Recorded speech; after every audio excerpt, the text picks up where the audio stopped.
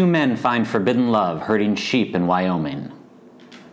New York society's most famous novelist becomes obsessed with a Midwest murder. Edward R. Murrow goes head-to-head with Joseph McCarthy. A secret team is assembled to avenge the murders of 11 Israeli Olympians. And everyone's a little bit racist in Los Angeles. This time on the Oscar should have gone to 2005. And the Oscar goes to... And the Oscar goes to... The Academy Award. Not yet, Jack. The Oscar goes to... The Oscar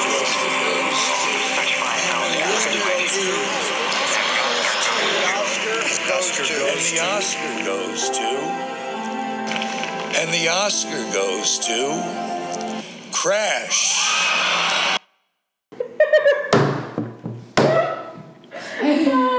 Oh my God! Can we sing the song? Yeah, you can. Yeah, Everyone's a little bit racist sometimes. Oh my God, that's the greatest. You know, Avenue Q is like right before that, too. In this case, like, violently racist 100% of the time. Like, more than a Yeah. little All bit of racist. Yeah, all of every waking 100%. moment. Yeah. Yeah, And they spend a obvious lot ways. of time thinking about race. Yeah. That's really funny. Yeah. That's really funny. Hey, guys. Hi. Welcome to the podcast. Welcome to 2005. It's so good to be here. It's so great. How was your day, Craig? It was pretty good. The Astros lost, so that wasn't good. But I saw the Diamondbacks. To the Diamondbacks, who is your husband's baseball team. So that was unfortunate. Not that anybody cares about that. I spent the day listening to Sufjan Stevens and getting drunk in my kitchen while cooking. So it's like it's been a real win. It's a classic Sunday for Meghann. It really- That's a classic every day for Meghann, but it's okay on a Sundays Sunday. it feels okay. Yeah. It feels good on It's Sundays. sad on a Tuesday morning. And listen, it has happened then too, and I don't regret it. Yeah, no, there's no regrets. I do feel like we'll probably all die soon anyway, so we may as well just Enjoy it while it lasts. get them kicks when we can. Yeah. I also did a mask, and I put a second. I'm multitasking now. I have like another mask on today. I've been doing. I thought you said mass at first. I was like, you did a mass. I did mask. Yeah. She's saying I a prayed for full, my- a full Requiem Mass. Let's bring in our guest, Nicole Pacent's with us this week.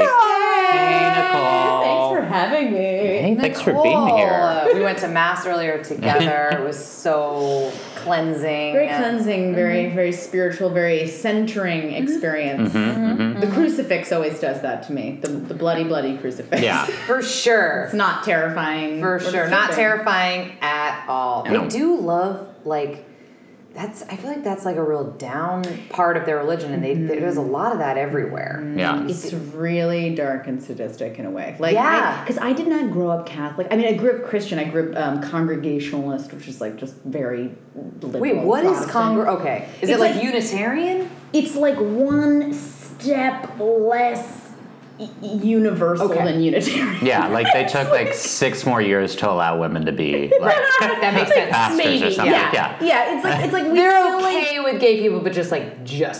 Yeah. we're very accepting of gay people. Oh, good, But that's a prerequisite. But you know, it's still considered Christian, which is why I just say it's like one step more Right. conservative. I get, but it's not even conservative. It's just it's just Christian. But Yeah. like as liberal as you can get, basically. And whenever I would go to like a friend's first communion or confirmation in Catholic church or like baptism or something. It was terrifying. Like I walked in and I was like, for the life of me, could not take my eyes off the bloody, corpse of Jesus up there, and like all the smells and the incense and the chanting and the like. It's no wonder that there are so many horror movies that are based on and in the Catholic Church. Centered around that. Creepy. Yeah. Well, and also they molest kids too. Well, there's from what I that. understand. Yeah. There's that. Yeah. Maybe There's it just that. is, the whole, it's all driving them slowly insane. Yeah. Right. So, Yeah. Spotlight is a horror movie. Yeah. For sure. Yeah. Definitely, Particularly for certain people. Creepster. So we're talking about 2005 this week. Wait. Let's all stop for a second because this chair is it's squeaky and it's bothering me. Megan's gonna switch chairs, guys. Oh, You're really? we should video this because this is some primo. The sight of me like doing any sort of like physical activity is It's hilarious. shocking. Like, it's almost unbelievable that you can do it. Like, those sort of things. What's interesting about 2005 is we were all in the same place in 2005. We were all at NYU. Yeah, we were. Nicole and I have actually already talked about this, and we'll get into it more, but we both actually remember where we were when these Oscars happened. Yes. Really? Yeah. Yes. Shit, I'm trying to think about it. Yeah. So 2005, this is the year 2005. Yes. So it would have been 2006. So it would have been... It would have been our senior year, Nicole's junior year. Cool. Cool. Of I am junior high. We were in 7th Junior and high. 8th grade. Junior high school. Why are you continuing? Junior high. Yeah. Why are you continuing to date us? I will be honest. I'm trying to think. I definitely.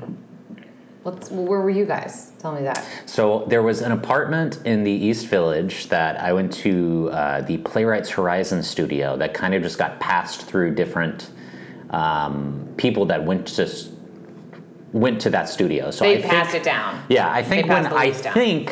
when I was watching it there, my friend Kristen Arthur, my friend Todd Briscoe, I think they both lived there. yeah. I think Sydney Gallus was living there at the time as well. But a litany of different playwrights people lived there at some point. So, but I know I was there watching it. Was that the one between C and D? No, that's where I lived. That's okay. Yeah. No, I think it wasn't that far. I think it was on like 2nd. It wasn't very far over. Oh, okay. Yeah. Okay. Were you in playwrights too? I was not, but I was basically like I was like honorary playwrights. No, Yeah. I was friends with like all playwrights people because Joe Lampert was on my floor. Well, my across the hall neighbor freshman year, and we became like immediate best friends, and then it just snowballed. Where So were I became, you? like, Where best were you friends. in freshman year? What? Hayden. Hayden. That's the good one. It was so good. For all you NYU heads out there. Yeah. That's the good one. I feel like I got the second best one, which was Reuben, Oh yeah, Ruben was which was great. also great because we had a dining hall and it was on Fifth Avenue. Mm-hmm. And then it was like, and then everywhere else. And then I was in Goddard was cool, but it I was was at just- Goddard. Yeah, Goddard's okay. Goddard had the That's fine. theme floors freshman year. But you didn't have a My dining freshman hall. year. Yeah, I don't think we had Yeah, you themed guys didn't. floor. We didn't have a dining hall, so we Yeah. couldn't just walk downstairs. We had to walk over to Weinstein or go I across the mean- park to Hayden. I don't think I ever ate at Reuben. Maybe once. Really? Yeah, it's so far. Yeah, it is. Well, I mean, to now, blocks. it's like 3 blocks. Yeah. Yeah. Yeah. Like, I would Brittany drive is- that now. I mean, Now I would drive it. Brittany's pretty tough. Yeah. That was like on, I forget, that was like on 10th or something. I mean, Weinstein was the worst. Yeah, that was Weinstein. because it was Concrete. literally built by a guy who built prisons. Yeah. Like, That was rude. It showed. yeah. Yeah. It was pretty bad. But you're right, I would drive. This is real niche talk.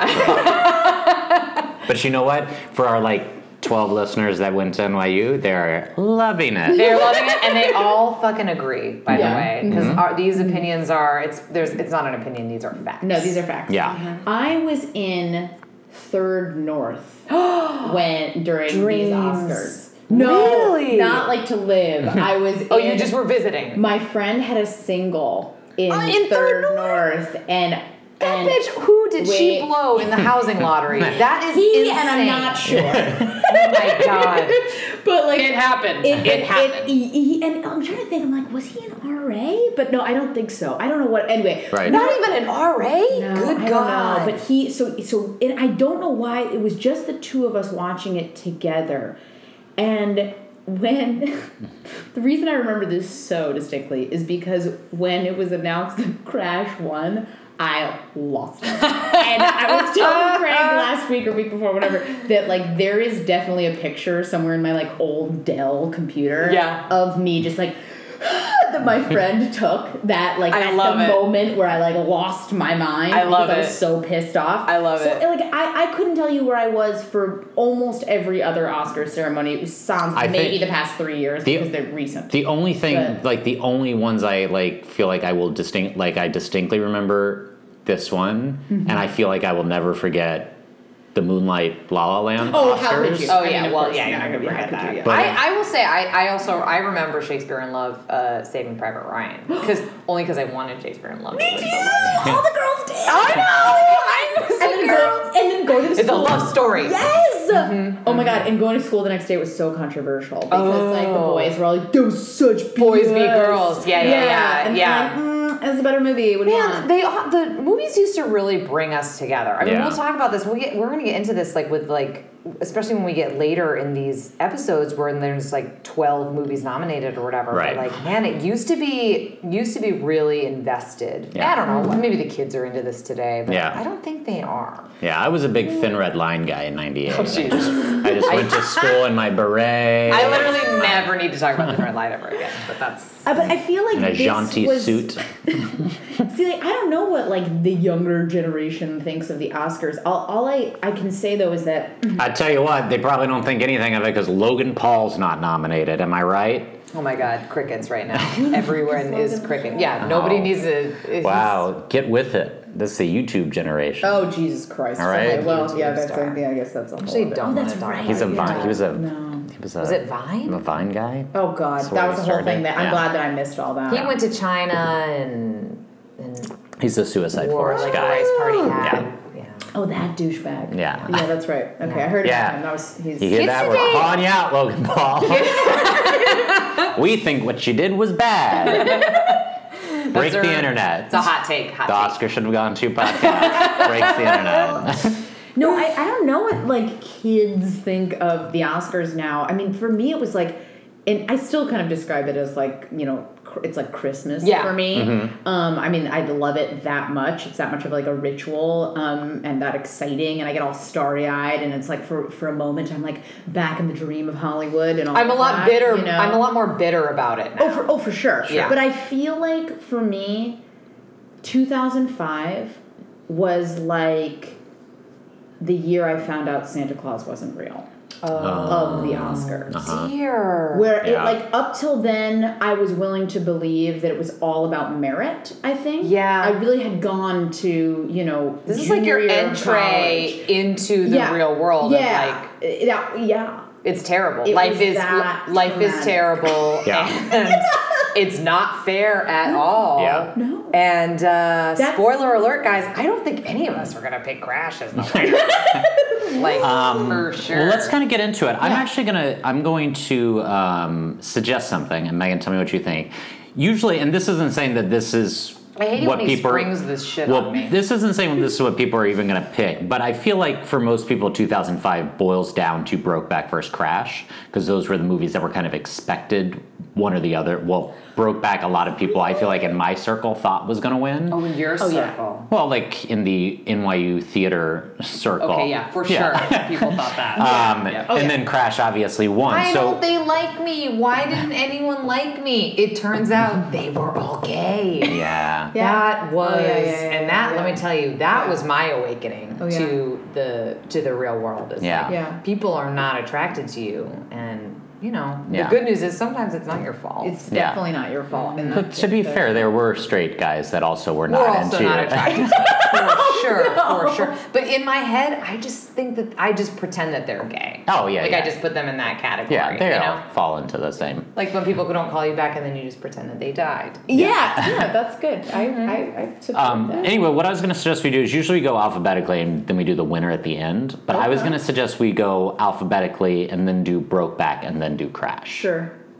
Unless you want to start with Brokeback, in which case we can. I'd like to start with Brokeback. Then let's start with Brokeback. Because I think- Forget it, Megan. I'm gonna say fuck that. Forget your idea because I'm gonna write off because I don't. Spoiler alert for the end. I do not think that this boils down to Brokeback versus Crash. I Okay. think Brokeback is a great movie. yeah. And I enjoyed it, and I enjoyed the rewatching of it. I remember liking it when it came out.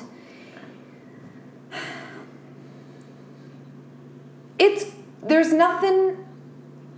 I don't want to say there's nothing special about it because there obviously is, because it's groundbreaking in a big way. And I think we talked about this maybe whenever we did Pulp Fiction or whatever. Yeah. There are movies that we have discussed that have come up that have been like, oh, this is the first one to do this. Right. And the way that they've portrayed this gay relationship is it's beautiful, and it's beautiful in an amazing way, and it's not a regular romantic. It's not like it's like a romantic comedy or a drama that just happens to be between two gay people. It's about the fact that they're gay. Yeah. So like that's something to keep in mind, and I understand that if you're going to break in at this point, like that was maybe how it was going to go, but for that reason alone, I think that's why it gets sort of the accolades that it gets, because it's like, oh, this is the big gay, like the big movie that like opened the dam, because of that. And that's fine, and I have no problem with that. Yeah. I sort of wish that the movie that opened the floodgates was something that was just like, this is a love story between two people, and it's not about the fact that they're gay. Right. This is very much about the fact that they're gay.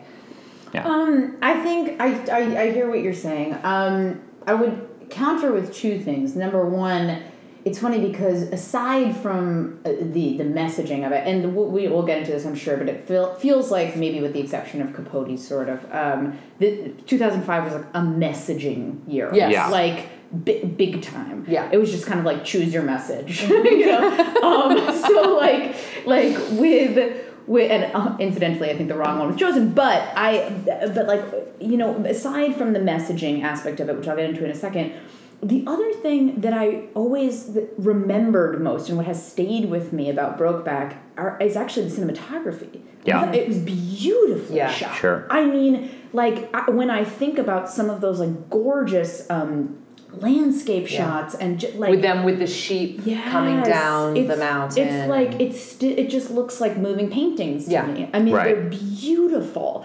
And I think at the time, my issue was that I felt I couldn't deal with the pace, which is still, for me, I have sometimes trouble with slower paced movies. Yeah. And so I have more trouble appreciating that. But as I've gotten older, I've been able to kind of slow down and appreciate it more. And I feel like this time around that was the case. Yeah. But the other thing, in terms of the messaging, I think it's very easy to sit here in 2018 and say, you know, I want to see a movie, or I wish that the LGBT movie that had come out had been one that just had people in it and they were gay and they were living their life. Yeah. But there's a huge past that leads up to where we are right now, where people had to hide who they were. Yeah. And those people really deserve their stories to be told. Right. Yeah. And like, I thought what was so beautiful about this was that you had two people who otherwise you would not expect to be gay. So like, calling out the fact that they were gay and making it about the fact that they were gay, I think was so important, because it turns stereotypes on its head. Right. Yeah. And it said this could happen to anyone, to anywhere. There are people among us everywhere, no matter who you are. Yeah. Yeah. You know?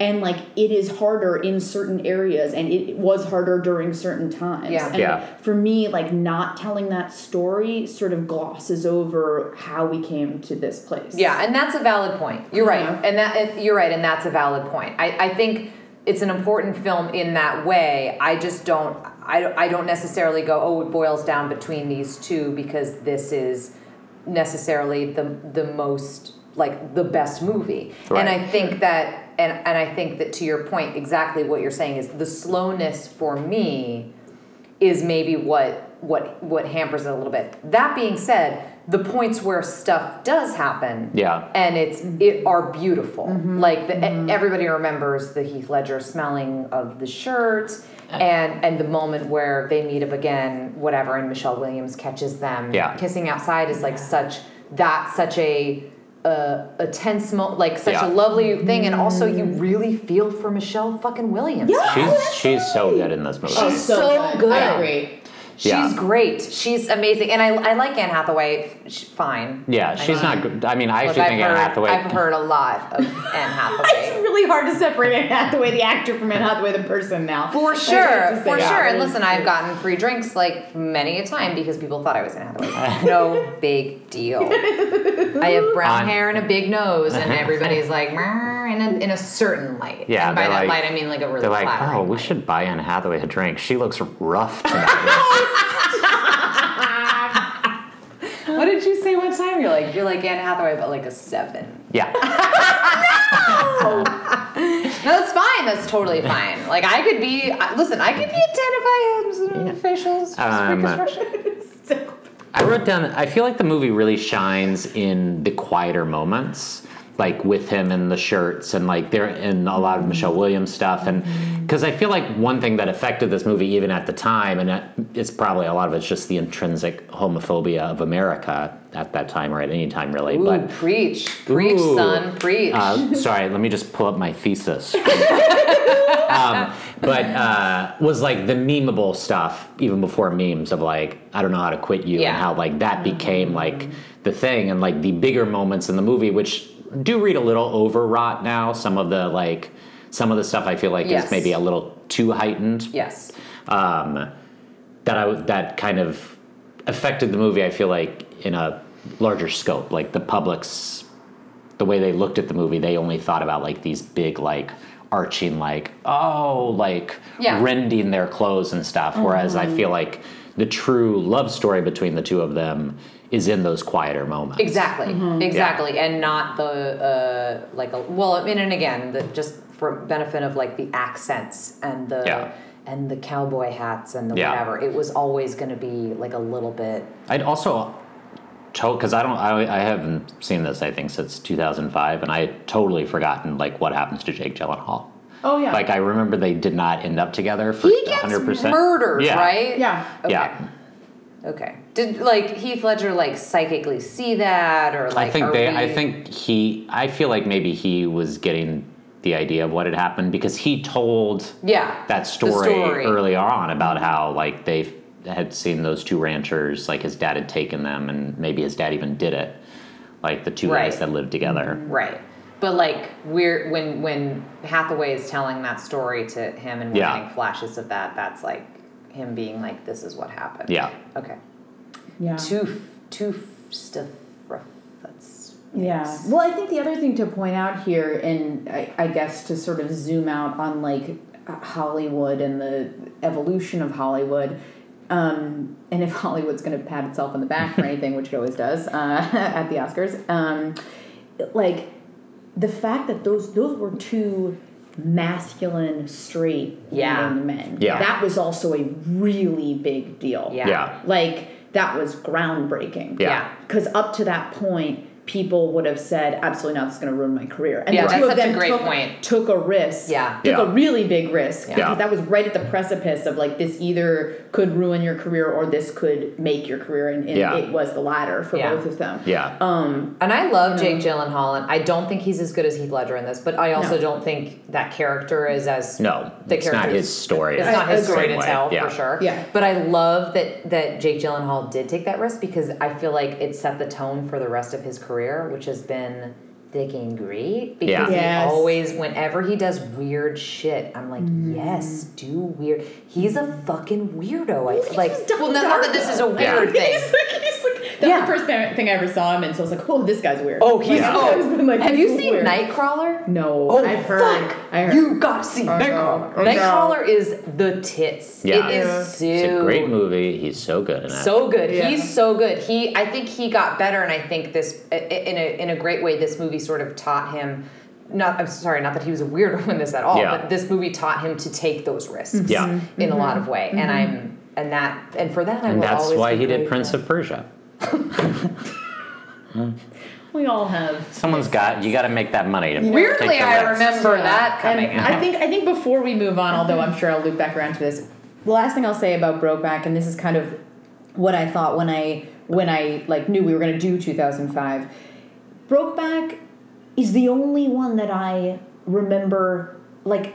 I felt like I didn't even have to go back and watch it. Like I mean I've seen it since, that's part of it, but even so, like that has stuck with me, and it has been stuck in the zeitgeist in a way. And I recognize that was messaging, but again, go back to all of these were messaging, right? Yeah, they were. And like it did it in a way where you say Brokeback and people know exactly what it was. It was a turning point, and it was a turning point, I think, also honestly in the gay rights movement. Yeah, you know, like we and we'll go into this later, but like none of the rest of these films marked a turning point in anything. Yeah. In any of the messages they were trying to send. Yeah. Well, in that way, and we talk about this too, like that this is one of the groundbreaking movies. This is the movie that is, and we've covered several of these movies in the past that are good movies and that have been nominated, but like, I mean, Pulp Fiction is the only one coming to mind that I know we've talked about other ones. Yeah. Where is like. Well, we talked about it a little bit with There Will Be Blood. There Will Be Blood, and how Jack felt like it was groundbreaking. It was the only one that was groundbreaking, and like kind of pushed back on like that's not necessarily the only thing that needs to. But it's a different. Yeah. It's the way that things are. Yeah, it changed stuff going forward. It changed stuff going forward, not only in Hollywood and what was becoming acceptable to see on screen, and what was then becoming desirable for actors to go, the kind of parts and the kind of stories that were going to be told, but then in the greater community, and it was not very long afterwards that marriage was legalized. Yeah. Although it's weird that it took, I don't know, it's like weird that like, I guess I'm just thinking about like Kevin Spacey now. And like forever everybody was like, he is definitely gay. But then it took like a scandal to like bring him out of the closet. Yeah, but he's... I mean, I was going to say, he probably was hiding it for other reasons. Yeah, sure. Yeah, there's just and he just seems, I mean, it could have just been whatever his ego thing. I think that comes down to individual. Yeah, and I guess, and I think there is still, like, to Heath Ledger and Gyllenhaal's credit, I think there is still, in a lot of ways, a fear of, like, if I do this, I won't be seen as like a virile, sexy leading man or whatever anymore. And it's really just this past year that with what's his face, Timothée Chalamet, who's like who everybody loves like unconditionally, both sexes, and everybody wants to F. Yeah, but also like right now, I know, right? But like right now, also androgyny is super hot. Yeah, and he rides that line. He does. Yeah, he does. Yeah, he's not flamboyant enough that he's not attractive to straight women. But he rides all those lines so everybody's like, oh yeah, I want to use that. Like he is the person alive right now that like if you polled people, like they would be the most in love with, right? Timothée Chalamet. Could be.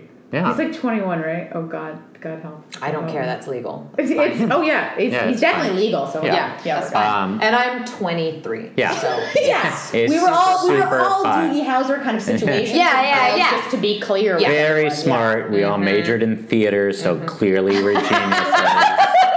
Yes. Before we move on, just quick shouts to David Harbour. Oh yeah. Oh my God, yes! Popping up as Jake's new love interest. I love David Harbour. That's another person that I would definitely hit it. Yes. I'm with you on that. He's cute. Yeah, he's very cute. Well, then let's move on, and obviously we can always circle back to movies and talk about him. Sure. But let's move on alphabetically to Capote. Capote. Capote. Go ahead. You guys talk first. Well, so this movie for me is sort of right in my wheelhouse because In Cold Blood is my favorite book. It's so good. This movie really sparked a discussion between Maddie and I about like best books that you read in like high school and stuff. And this is one of them for sure. Yeah. Yeah, my husband was like agape when I told him that I had not, when we were discussing this movie, and I told him I had not read the book. Nicole, you got it. I know, and I feel like let's start a list. Nightcrawler and Cold Blood. Like I think this would all have been contextualized, this film, so differently for me if I had read the book. Yeah. It's a quick, I 100% think that true. Yeah. Also, I think you should do it because it is a quick read. It's like one of the most readable books, for sure. Yeah, and if you have any interest in true crime whatsoever, it is like the true crime book. Yeah, like, quintessential. Yeah. Without In Cold Blood, there's probably not the genre as it is today. So Karen Kilgariff would be out of a job, There wouldn't be Georgia my favorite murder. Georgia would still be doing her Food Network stuff. Okay, and I guess Karen would still be writing for television, but they wouldn't be touring all over doing the podcast on our I'm sure, well, they're probably listening, right? Guys, if you want to mention us on your podcast, that's fine. That'd be great. Yeah, it'd be very helpful for us. I think the first 30 to 40 minutes of this movie is impeccable. To me, it's Catherine sort of Keener. the very Forever. Yeah, it's just sort of perfect. And then I think the whole movie is very good.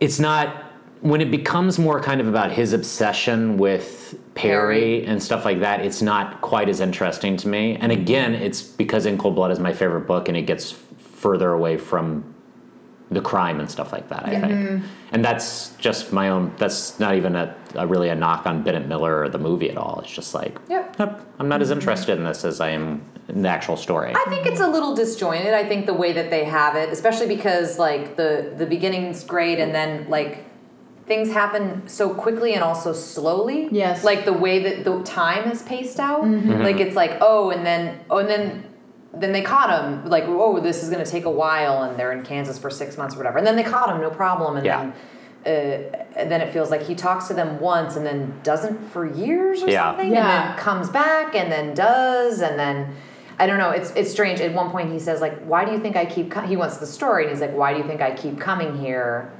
Which seems a little bit cruel. And it's not because you can teach me anything. It's because whatever. And I'm like, how long have you been coming? It seems a little bit unclear. That being said, Philip Seymour Hoffman is so eminently watchable. And it doesn't. And again, this is such his particular gift. At how great of an actor he is.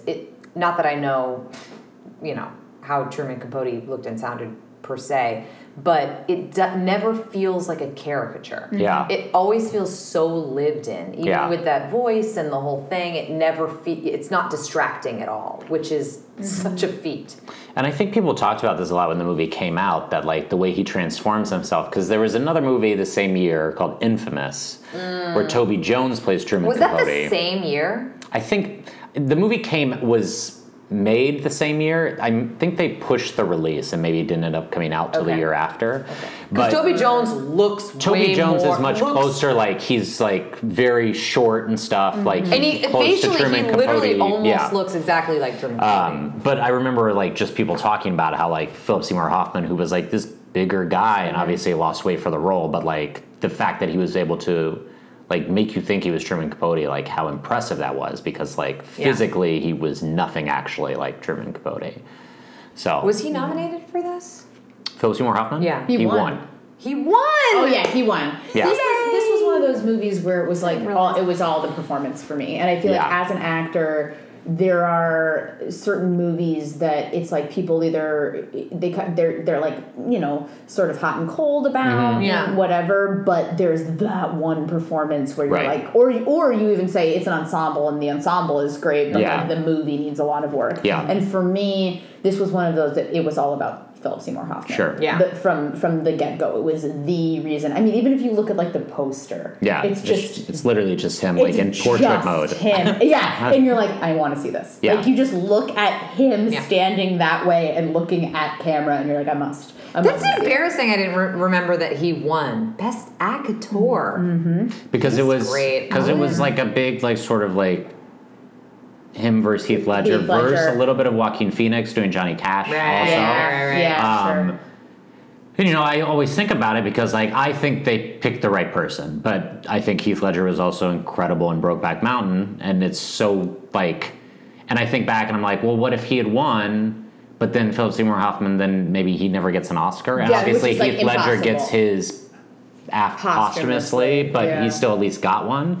Although then maybe Philip Seymour Hoffman wins for The Master, which he should have won for if he never had one. Do you think if the other person won, they'd both be alive? These are butterfly effect things. We can't. I mean, that's a rabbit hole. I it's interesting though, because I did, in thinking about this, I was like, oh yeah, it was the two of them. And so then this like sadness came on me, because I feel like there have been a couple actors, like a handful of actors, I would say, since our like young adulthood, where like the whole actor world, or I shouldn't say actor world, Hollywood world, and entertainment world has just like come to a grinding halt when they died. I was 4 blocks away when Heath Ledger died. I saw the ambulance. We were all in New York, right? I was in a movie and I got a text. Like I got like 3 texts when I was at the movie theater on 3rd Ave, like across from 3rd North. And like I came out of the movie to like 4 texts. People just telling me that Heath Ledger had died. I was at the New York Sports Club in Union Square, and I was on the treadmill and watching the TV, and I was like, what? And they said it was in Soho. I was working in Soho at what's the name of the place that I worked at? I don't even remember. It's like an upscale Mexican place. I don't remember even remember the name of it. And I was a hostess there, and ambulances went by, and we were like, whoa, there a bunch, and we were like, a lot of stuff going down, and then people started like walking, like we were seeing people flocking towards the thing, and I was like, what's going on? And then one of the people walking by was like, Heath Ledger's dead. This is like in his apartment. This is like 4 blocks. Yeah, I remember when that happened, and then like because we're talking about him, like I think Philip Seymour Hoffman's death, just as a fan, has affected me more than any other actor that's died. Just thinking about, because Heath Ledger, I think, would have had an amazing career, absolutely. Yes. But Phil Hoffman, because he was already... Wait, Phil? Yeah. That's how tight you were? Yeah, he's a friend. Cool. I think because of how... the fact that he was a little bit older, and we'd already seen him, like... Yeah. Transitioning into, like, you could see him doing roles when he was 60, whereas Heath Ledger, like, was still, like, this young, beautiful man that, like...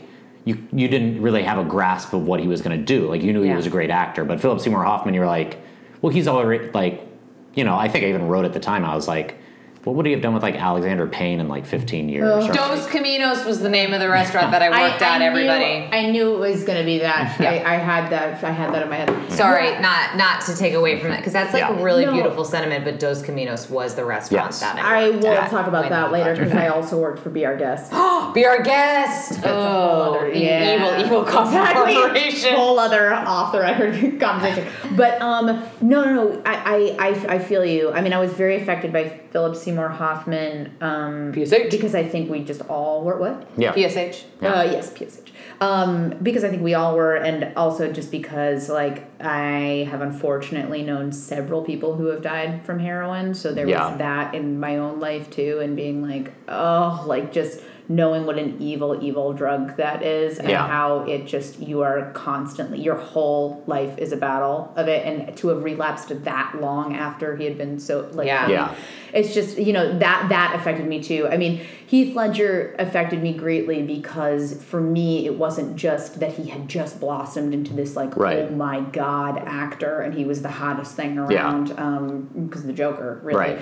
But because, like, I'd also grown up with him. Like, I'd been with Heath Ledger since 10 Things I Hate About You. Yeah. And through, like, The Patriot and Knight's Tale and all his, like, dumb, like, whatever. Yeah. But just, like, I thought, first of all, he was the hottest thing in the entire world. Like, he was, like, my number one crush for so long. And he just always had that, like, presence about him. So he'd been with me for longer, I think. But, like, and then the other one just... because this is not relevant to 2005 at all, but I feel like now that we're talking about it, the one that's affected me most is Robin Williams. But he's like, when I think about the handful of actors where everything has come to a grinding halt, like that's for me the number one. Yeah. Anyway, but, you know what I think about when things have come to a grinding halt? Like, straight talk, A Knight's Tale reminds me, what happened to Shannon Sossamon? Oh, she's still around? That's so She is still around. I feel like she was in something. Yeah, she was a couple years ago. Yeah, it's funny because remember how she was like the hot chick in like a billion different like Rules of Attraction. Yeah, weird movie. Yeah, and Knight's Tale and something else with Heath Ledger too, I think. Yeah. Anyway, Shannon Sossamon, give us a call. Yeah. Let us know she's you're probably doing okay. listening. Yeah, Shannon, are you listening? I'm an IMDb here right now because I need to know about Shannon Sossamon. So I think kind of this conversation proves that like Capote the movie was good. But it was the Philip Seymour Hoffman the movie. Gather Keener is so great, and also my dog is named after Scout from To Kill a Mockingbird. Yeah, I think Scooter. That was something I thought was interesting because I actually knew that he kind of like Scout. That once she became famous, like he all of a sudden was like didn't want to have as much to do with her because like he couldn't handle that power dynamic shift. Yeah. Also, when I did Summer Stock, which was the summer of 2005, there was a guy in it, an older gentleman who would talk about how when he was living in New York in the early 80s, that he would see Truman Capote basically just like walking around like Midtown drunk, like in a white suit, but like deep in the recesses of alcoholism. Like, and I had not realized until I rewatched this, like that this was the last book that he ever wrote. Yeah. I didn't realize that either. Yeah. I'm just going to update everybody. Shannon Sossamon was in Wayward Pines. Oh. Oh, good. I didn't. I'm glad. I Okay. didn't see that. Okay. But Okay, good. Okay. Cool. well, that's Capote. Quick shouts because there's a category that I like to say. This little thing I like to do on here called "Hey, she was on The Wire." Amy Ryan plays Chris Cooper's wife in this, and she's delightful. In She it. is. She's As making everything. martinis for them, and Yeah, those martinis looked good. yeah. So alphabetically, then that brings us to good night and good luck. I love this movie a lot, and I have a lot to say about it. Great. Great. I didn't. Did Syriana also come out this year? Wow. Okay. So Because George Clooney won Best Supporting Actor for Syriana, Right. and it was the first award that was passed out, and the beginning of his speech was, "Well, I guess this is the only time I'm going to be up here today." oh, guys, what a delight he is. I was just about to say. I drank a lot of so his endearing. tequila last night. Yeah. Shout out to Casamigos, which was delicious, and I had a lot of it, and then woke up this morning feeling okay. So Oh, good. I would like to say it's some fine tequila. I think this movie is his best, I guess. I mean, Of obviously, the movies he's directed, yeah. What Yeah. are the other movies he's directed? Syriana, which I didn't care for. he didn't direct Syriana. That's Okay. Stephen Goguen. Okay. Never mind. He And directed Leatherheads, Yeah. Okay. Oh, okay. and So this movie's excellent. Now, as a Men Who Stare at Goats. to get on my to get on a little bit of my to get a little political. Yeah. I get on my Well, high we're horse gonna here. have to. Uh-huh. We're gonna have Yeah. Yeah. I adore this movie. I think it's obviously very prescient in what it's saying. Yeah. I just want to say, and I think it does a great job. Again, it's one of those movies that does a great job of using real footage intercut with stuff that's been filmed, which I think is a difficult. Like sometimes it comes off as like really disjointed. Yeah. And stuff, and I think that this movie does a great job of like sort of blending it all together. Also, great cast. Great cast. Strathern. I love Patricia Clarkson. Every movie. Could I was use going more to Patricia say, Clarkson. yes, 100%. Patricia Clarkson is the MVP of everything she's ever been. She's wonderful. She's so delightful. She's also exactly Patricia Clarkson Yeah. in everything. Yeah, Yeah. you want to hang That's out, just right? her. And You This, wanna this hang is out not with about her. 2005 at all, but Stanley Tucci and Patricia Clarkson in Easy A are the best parents Oh, in the history of Times cinema. 1,000. They're the Like- greatest. Oh my Everybody. god, I said so, I don't even Oh, remember. they're great. They're Yeah. both like, yeah, like fuck around, whatever. It's the fucking best. Yeah. And I also think like about RDJ. I love him when he's like he to me is like such a great side dish. I don't need him as an entree, but whenever he's like a side and especially now in his like in Captain not Captain Iron Man. American, Iron Marvel- Man, whatever Marvel bullshit, Studios. whatever the fuck it is. I know. I It's feel the like same way. it's all fine. I see all that shit, most of it anyway.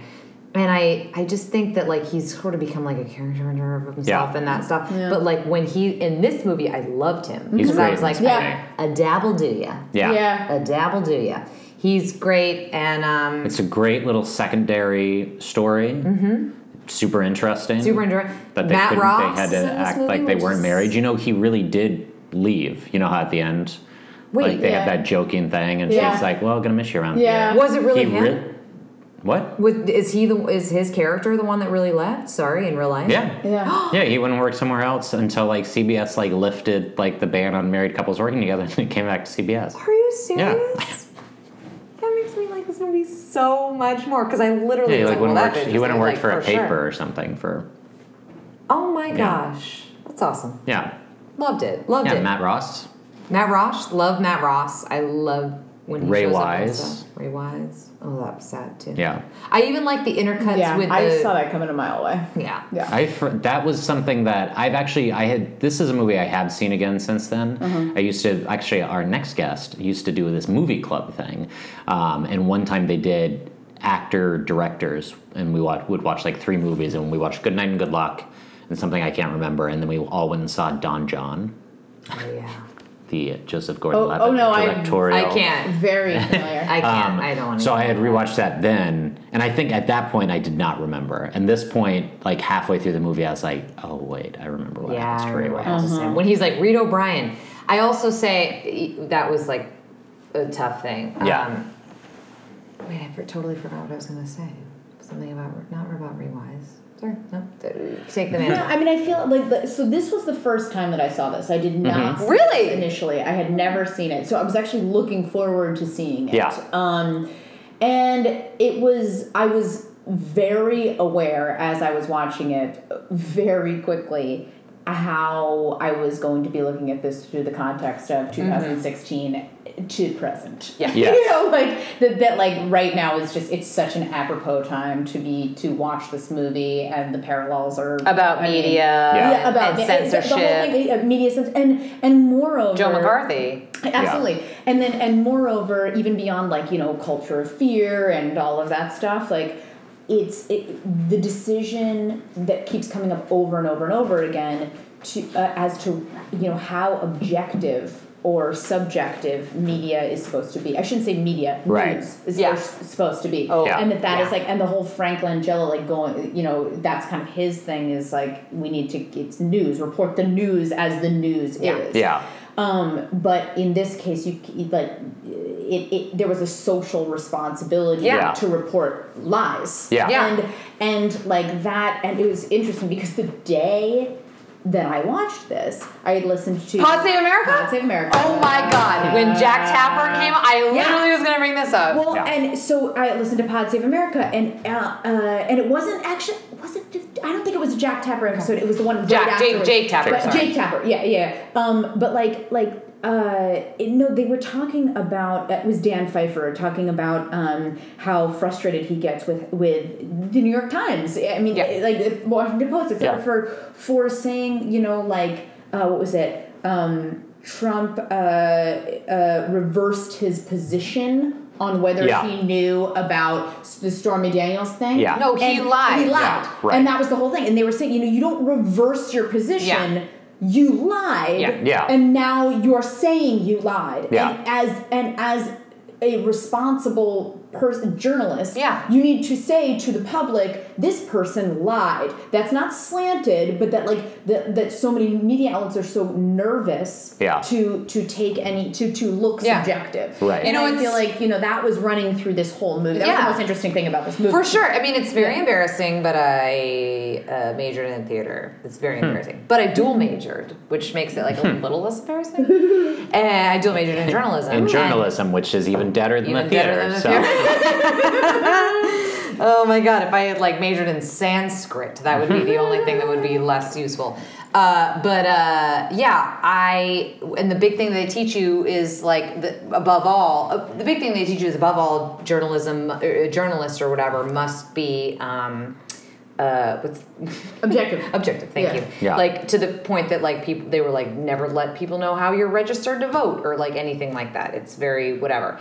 And at the time I was like, duly noted, great. Like don't bury the lead, and also always be super, super objective. And I think the point on Pod Save America that I was listening to that I think is really an interesting point or a salient point is it's not your responsibility so much to be objective as it is to report the facts. Report the truth. Yeah. Report the truth. Yes. And if the truth is insane, like you can say, like you can incredulously report the truth. Like you're not telling people how to vote, you're not telling people this or that, but you're saying like this is what is the case. Like this is crazy or whatever. Yeah. And I appreciate it, and I never really thought about that before, again, 2016 and and Trump and the whole thing.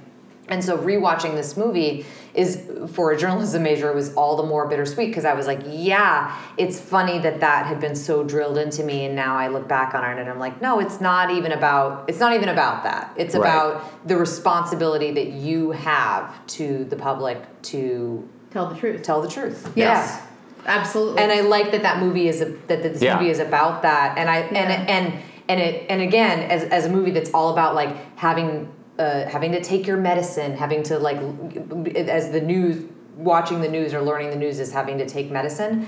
It's wildly entertaining. Yeah. It's way more entertaining than a movie about this shit should be. And a lot of that is because everybody that is cast is so fucking watchable. Yeah. And the way that it's in black and white and the little interstitials even that they have with the African American woman singing and all of that stuff is like it's just done very, very well. I'm impressed with George Clooney in that sense that it's just done very, very well. I love that that it's very true to like he's smoking on camera and the whole thing. You're always watching a movie from the 50s going, how do they not all have one? Yeah, how are they not all dead?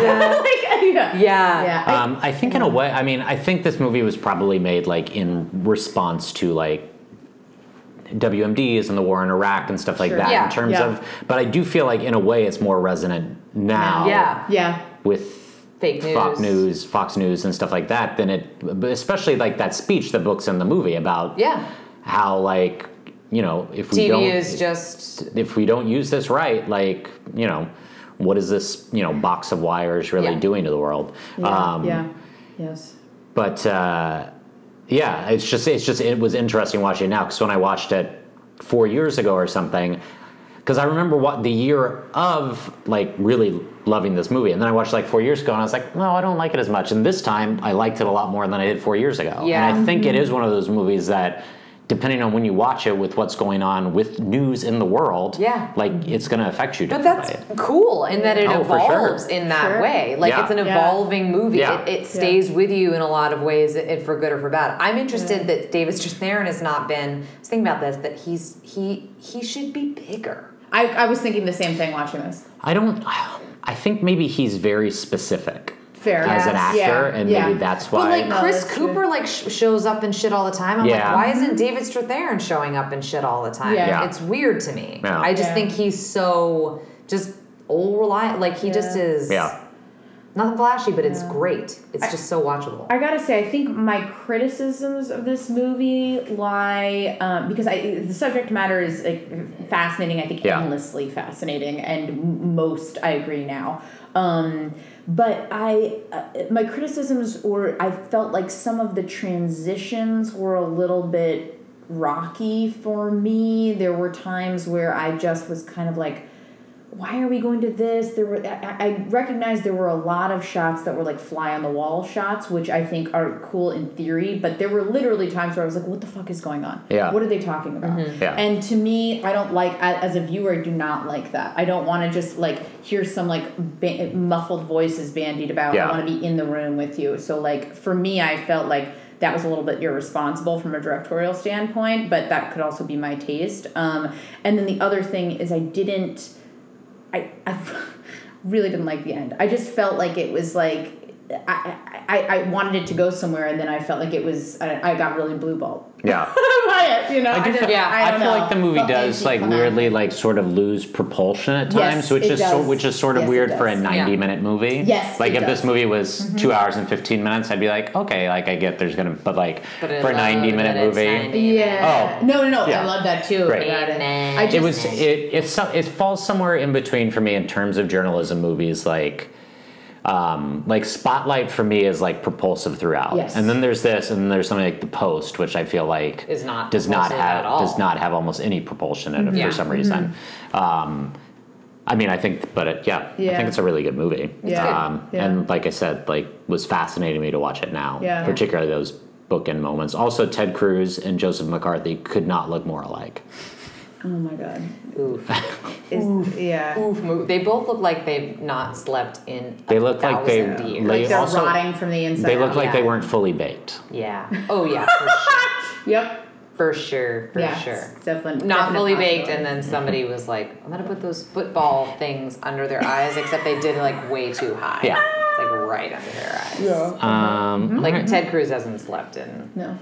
Well, he should. No. He should. He's woken up. Stay up all night thinking of the atrocities he's committed. I can. The only thing I hope for that man is that he never sleeps again. No. But he lives forever. Oh, well, Nosferatu. So, Munich. Oh man, this movie is fucking incredible. Hey guys, I love this movie. turns out Steven Spielberg knows how to make fucking movies. He's a master. Yeah. I want to fuck Eric Bana So very badly. Oh my god. When he anger fucks his wife at the end, I was like, what is happening? Can I tell you the two things I remembered about this movie, like specific things? The anger fucking at the end. No. You don't remember that? I didn't remember that going in. What I did remember, though, was him fucking his pregnant wife at the beginning. Oh, that was hot too. And I remembered Also the whole and I remembered Oh. Kieran Hines getting honey potted. Is that how you Because this is I think it's Kieran. Kieran? Yeah. Okay, Kieran Hines. Because I think this is the first time I'd ever seen him in something. I He's was like, why have also I never sexy. seen this guy in anything before? He's great. Yeah, And he's great. He's great. He is so great. And Daniel Craig. I'd forgotten that Daniel Craig was in it. Oh, And this movie was just This is all a Eric good Bana. year. I know. It's all Eric Bana. This is all a the good time. year for you, Meghann. Meghann sometimes complains that years we do not have enough hot guys in Hot it. dudes, And there's like, a lot wall of to wall. good-looking men this Wall year. to wall. Yeah. Having Clooney. sex on screen. Ledger. Yeah. Fucking Gyllenhaal. Fucking Bana. Yeah. Hines. Yeah, it was good. Terrence Malick. Matthew Almeric. Yeah, this was actually, at the time, this was my favorite movie of this year. Yeah. Like, this was, and I knew it wouldn't win because the Academy doesn't like to give Steven Oscars. Oscars. Oscars. Well, Yeah, they don't like Jewish They don't- people, too. Yeah. That's another big thing. Well, they Yeah. randomly don't give They- Steven Spielberg Oscars. Like, Yeah. no, It's oddly, almost like, we get it, you're too good. Yeah. Yeah, it's like a little bit taken for granted. Yeah. No, it's more that they don't give it to thrillers in a way Yeah. that Yeah. like they love war movies, but like just thrillers Yeah. is not. That's why I guess what year was it? The Departed one. 2006. 2000. It was the next year. Right? Okay, cool. They're yeah. making up for Yeah. it. I was actually doubly happy about that because I was pissed about Munich, and I was like, "Oh, thank God!" There were moving parts into a of thriller. Munich where I Like, had to mute because I was too stressed out watching yeah, it was because I had forgotten and I was like, and that's Yeah. almost a 3-hour movie. Yeah. And I fucking hate almost 3-hour movies. Yeah, me too, me too. Unless it's goddamn Lord of the Rings Or like, Titanic. Or Titanic can be as long as Titanic Yeah, needs sure. to There are like very few exceptions Yeah. to that, and this to me it went by so fast Yeah, that goes by. I was totally okay with it, and you know, in terms of the messaging, you Yeah. know, Yeah. I felt like it was a very balanced look at this Yep. in a way. There's some really naughty KNOTTY issues in this, like that Spielberg does go into. Yeah. With just like the idea of, basically revenge killings. Cutting off Right. the head of the Yeah. snake, Yeah. and then it's a Hydra situation. Yeah. Yeah, and I think that's and I like that you go through it at the same time as the main character goes through it, and Yeah. like you're really with Eric Bana on this journey. He does an awesome fucking job with that. Yeah. So good. And also Jeffrey Rush, man, Oh. he's the other MVP of this era. Just like Everything that he does. he just Yeah. brings a lot of gravitas, and like I understand that character's position as well of like the diehard like for Israel, like this is for, and Daniel Craig too when he says like the only blood I care about is Jewish blood. Yeah. I love this movie, and it is just, you're right, it is a thriller, but it's a thriller with a message, and it's just so much better done than Crash. Sorry. Yeah. Because it has a message where your sympathies continually get pulled Yeah, and pulled you back don't, and forth. and you can you just end And up, it sits with you later. Yes. Like you leave and Yes. you think about it later, and you're like, well, I see that and I see that, and it sits with you, and it doesn't make you angry at the message. Right. no, not at all. And I've never been as angry at a message as I have been at Crash. Yeah. Right. Mhm. Oh yeah, absolutely. I'm gonna kick back on two things with Munich. I think it is a little overlong. I think the post-mission stuff is maybe a little long. Okay. I think it could be 10 minutes instead of 25 minutes. Sure, that's fair. And I actually think the angry sex intercut with the Israeli Love it. athletes getting killed is Love it. kind of tacky. You're wrong. That's the best part of the entire movie. You just like the angry sex part. Yep, Think love about that how it's angry sex intercutting part. with Love the it. real-time murder of 11 people. Love it. I do. Okay, so from like a purely Sexual. estrogen place, Yeah. I'm super into the Into sex. it. Yeah. Into it. Super into the sex. Wanted to be a part of it. But from an objective place, I do agree that felt. I mean, I feel like I remember somebody laughing in the theater when I was watching that, and that's not what it you just want. feels like it is like we talked about, like the way he tells the story is like this sort of balanced take, and the end just feels too operatic to me. Yeah, and Sure. I can't separate the two because like I just am so into that scene. So like whatever you say, it's just gonna be like Yeah. No, I think rubber glue. It bounces off me. It sticks to you. That's your issue. Right. I'm all in. Yeah. Well, For I think, sweaty like, Eric Bana's always. flipping his hair around. I think operatic is a great way of putting Yeah. it, and I do want to give Steven Spielberg credit, and one of my friends brought this up. I thought this was a very valid point about that scene specifically, was that he tried something like Yep. and the idea of sex and PTSD and the fact that those two are very linked, and Yeah. we don't often see that. Yeah. I think that's a very important thing to put on film, Yeah. whether in this film or another film or whatever. So I applaud him for going there. And you know what? Like that's a You great know? point. I think even if it was intercut with maybe one of his missions, it wouldn't have Sure. bothered me as so much. I But know. since it's this thing like he It was wasn't there too- for, that he's like for some reason imagining, like I agree. I agree with it. It felt too much. It felt too much. But that said, I don't want to throw the baby out with the bathwater Right. with this and You just need say this. Throw the Eric that- Bana out with the with it. bathwater. Yeah. Sure, I appreciated that you he want to like be in the bathwater with Eric Bana. Yeah. like 1,000%. Like Yeah. I appreciate that like Spielberg like experiments, and it's like I would like Eric Bana to experiment on me. Yeah. Full support. I'm there for the experiment.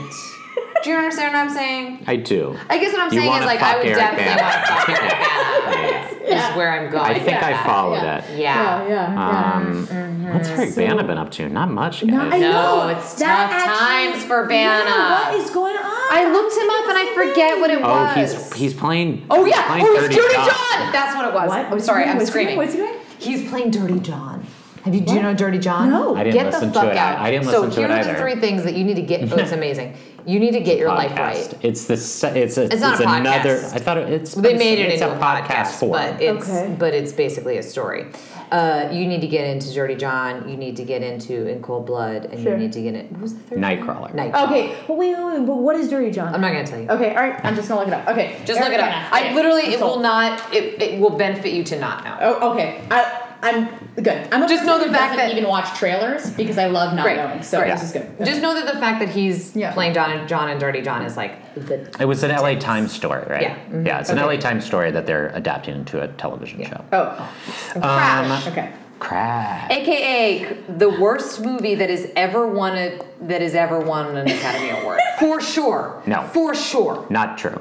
But that's Of all the movies we've done so far. sure. That's fair. It's for not sure, only- and for a long time probably. But you get back into the 30s, Sure. and there's some really bad movies. Oh, sure. And that's fair. Sure, that's But fair. also, they were like just starting to make movies. There Oh, were like yeah.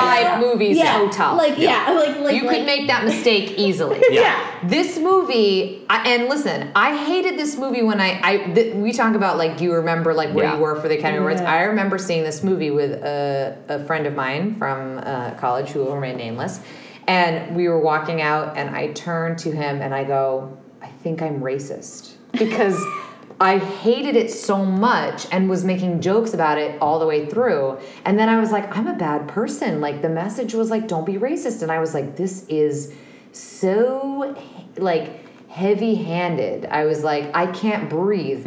Like it's not even kosher. It's so ham-fisted. And then I rewatched it thinking like it's got to be better than I remember. And it's just as bad. it's just as bad, if not worse, in 2018. I hated it so much, except for Thandie Newton, whose skin is flawless and is gorgeous, and I love all the looks that she's giving, and that's the only reason that I was able to make it through the movie. Go ahead. Except the scene where she and Terrence Howard are on the movie lot, and then she runs away going... I think she's bad in this movie. I don't think she's good in this movie. I didn't say shit. I said her skin was fabulous. I'll tell you, there is someone that's good in this movie. I think Michael Pena is good in this movie. I was about to say, the best by far, hands down. Is it a coincidence that he's also a Scientologist? No, absolutely not, because this was his first big movie, and Paul Haggis was still a Scientologist. Yes, at he the was time. I know, but I'm saying that he's the one that comes off good. He Going clear, I'm just saying it's a conspiracy. Well, against Thandie Newton, and that is racist. And I sort of had an opposite journey with this film, because actually I remember seeing this movie and thinking it was fine. I don't remember hating it at the time. God, I hated it so much. And then I rewatched it, and it's not good.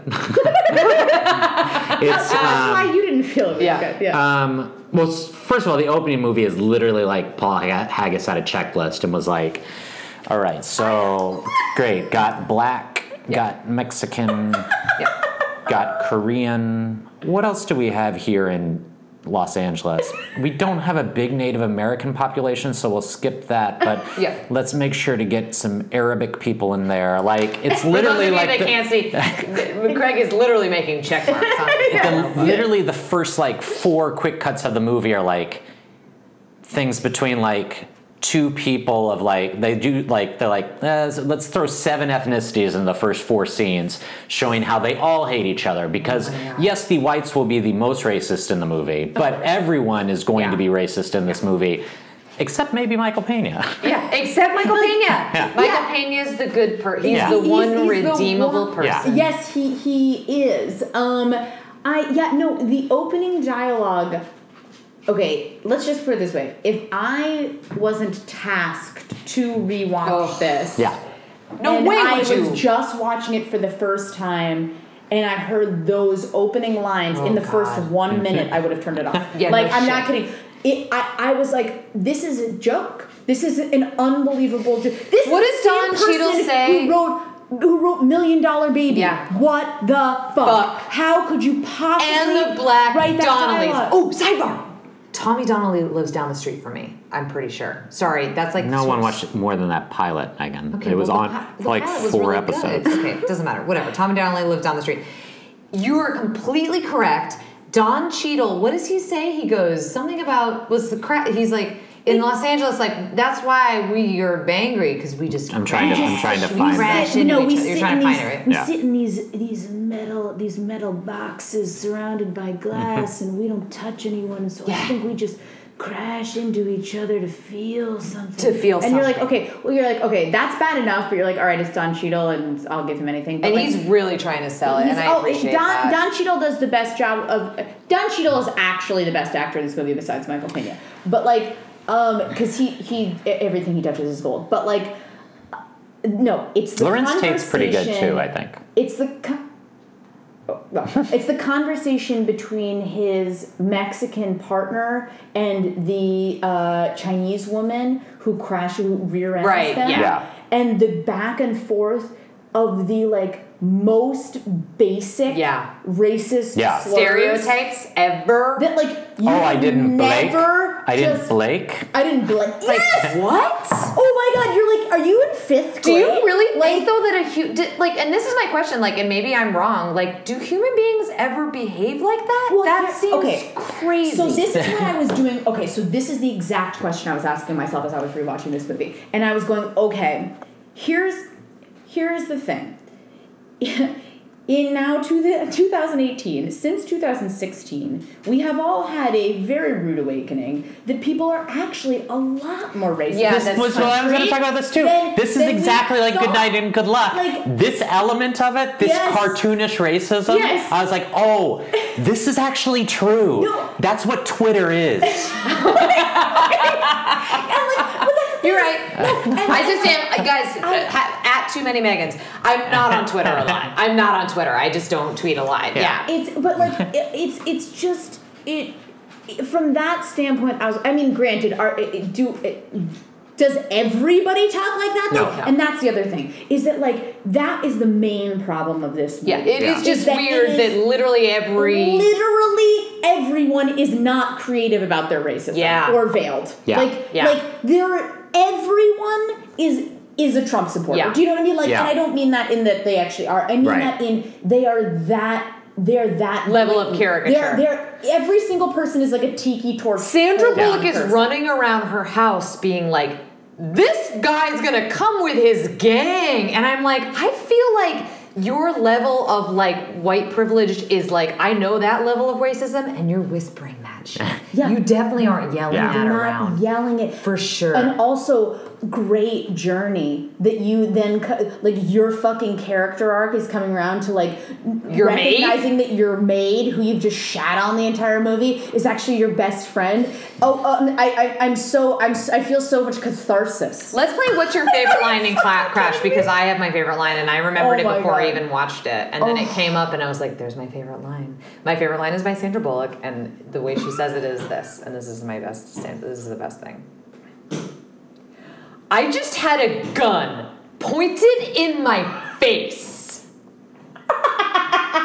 That was good. That was a good impression. Thank you. Of her. Thank you. Thank you so much. The strangest things about this movie. Wait, do you not want to do your favorite Crash? Oh, I can't think of. I've already pushed all the actual Crash lines, so I'm going to talk about some of my favorite Crash moments. Please. Some of my favorite Crash moments are, it's this treatise on racism that within the first 7 minutes, we introduce 2 young African-American men walking through Westwood. Oh my God. Yes. Talking about how they're being, unfairly stereotyped, and then we're going to make them carjackers. Yeah. My other favorite part is we're going to show how police mistreat a well-to-do African-American couple who randomly is driving down Ventura Boulevard at 10:30 at night, giving roadhead to her husband.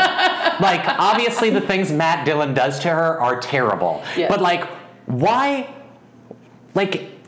I know this wouldn't happen now because it's so much more out in the open, the atrocities that police do, but this and is the roadhead. This is this is 13 years post Rodney King. Yes. So we know black people get pulled over for no reason. So why do we decide we'll make her give head to Terrence Howard in the car so they get pulled over and then she gets molested? Why not just have them get pulled over? Yes. Yeah. Why do you need to give a reason? There's literally no reason to give a reason. Why later would we have Terrence Howard pointing a gun at police officers and having Ryan Phillippe having to talk him down? Why do we believe that a rookie cop is going to be able to talk 2 other guys down when he's literally 10 feet away with a gun? Also, why is Ryan Phillippe even allowed to do that? Why does Ryan Phillippe, the hero of the movie... Actually, you could stop right there. Why does Ryan Phillippe? Why Ryan Phillippe? Yes. Oh, so many questions about just Ryan Phillippe, just in general, in life. Do you know what I'm saying? Well, they basically I guess Cruel Intentions, we and have then Reese Witherspoon. We have one white guy in the movie we're showing not to be a complete racist, so we have to make him have his super racist moment where he kills and then pushes a body and just runs away. But he's, and I get that we can say, even this person who, purports to be the good guy has his unconscious biases. Fine. Yeah. Make that point. Yeah. Is the point that you're going to make that he voluntarily picks up a hitchhiker, which, by the way, it's 2005. I've been told not to do that since I was 80s. yes. Okay, come on, you should not be pitching up. I don't care who you are. No, cop. No, don't be. What the fuck? So you pick him up. He picks him up. First of all, what are you doing? Secondly, also hitchhiking on Laurel fucking Canyon. I know. Take a bus. He really talked about the bus earlier. Why didn't you? Anyway, but so he picks him up and then is immediately suspicious of him. He watching the scene.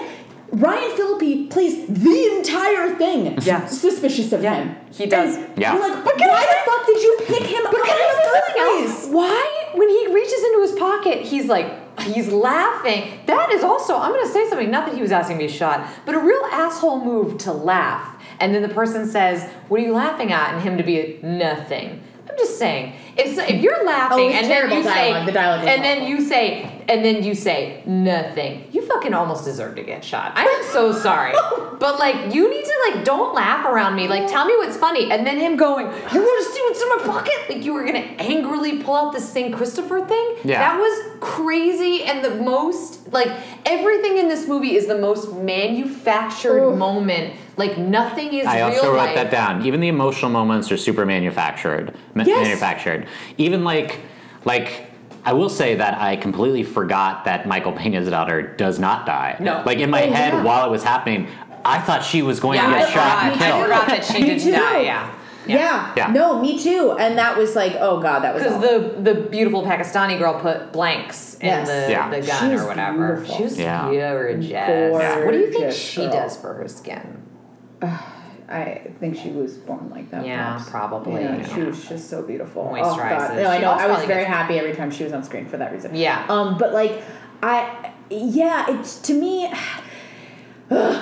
It was well constructed insofar as the puzzle was concerned. it's always interesting when we get a fun puzzle movie Don and you Cheadle's go the brother. Which of course you saw coming from LA too, but it's fun to have a puzzle movie and you go, okay, there was a certain amount of intelligent screenwriting that went into a puzzle movie like that. Scientology screenwriting that went into a puzzle like that. He's out of it now, though. But I know. Yeah. But a smart puzzle does not an Oscar-winning movie make. Yeah. You know? And that, it just, to me, in a year, it was even worse looking back when I was comparing it to the other movies. Because in a year that was 4 out of 5 films were about messaging. Yeah.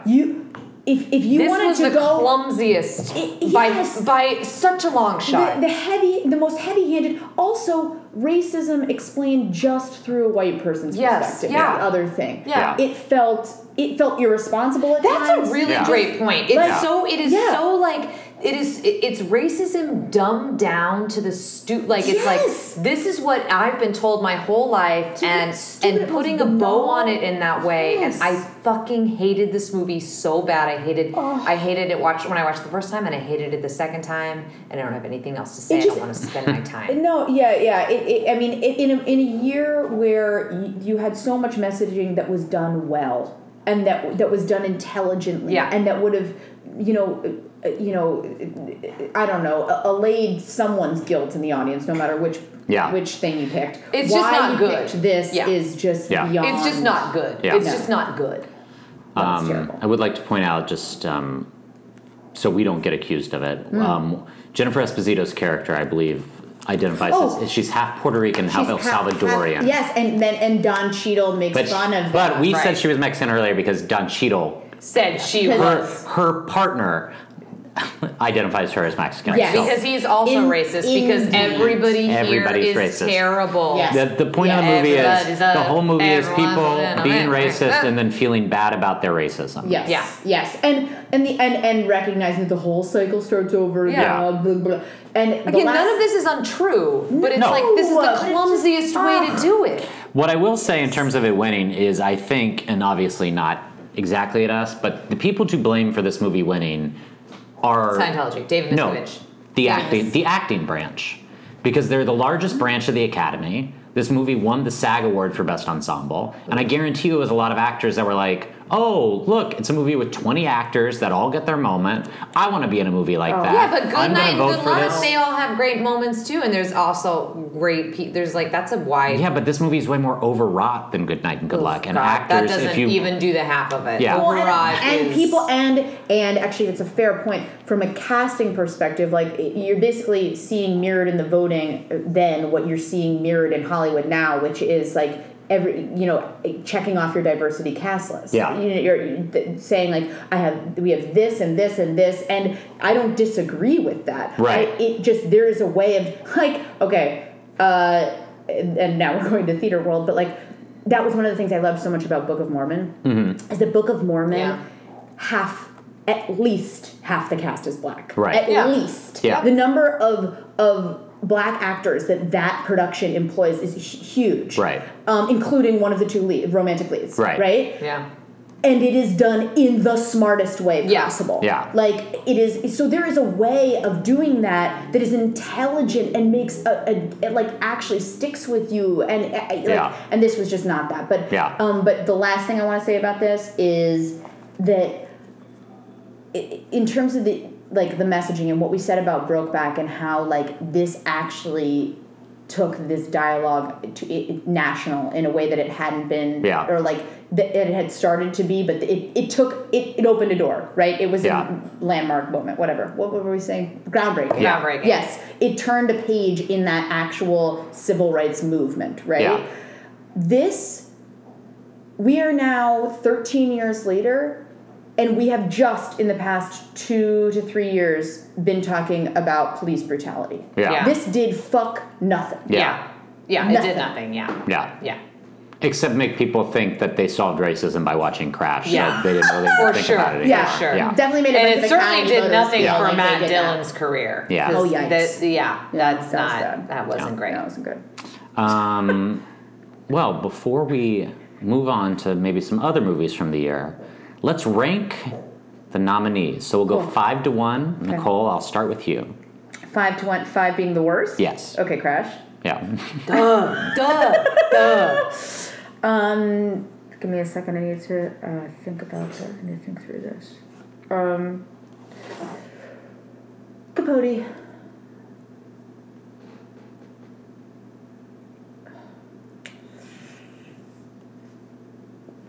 Good night and good luck.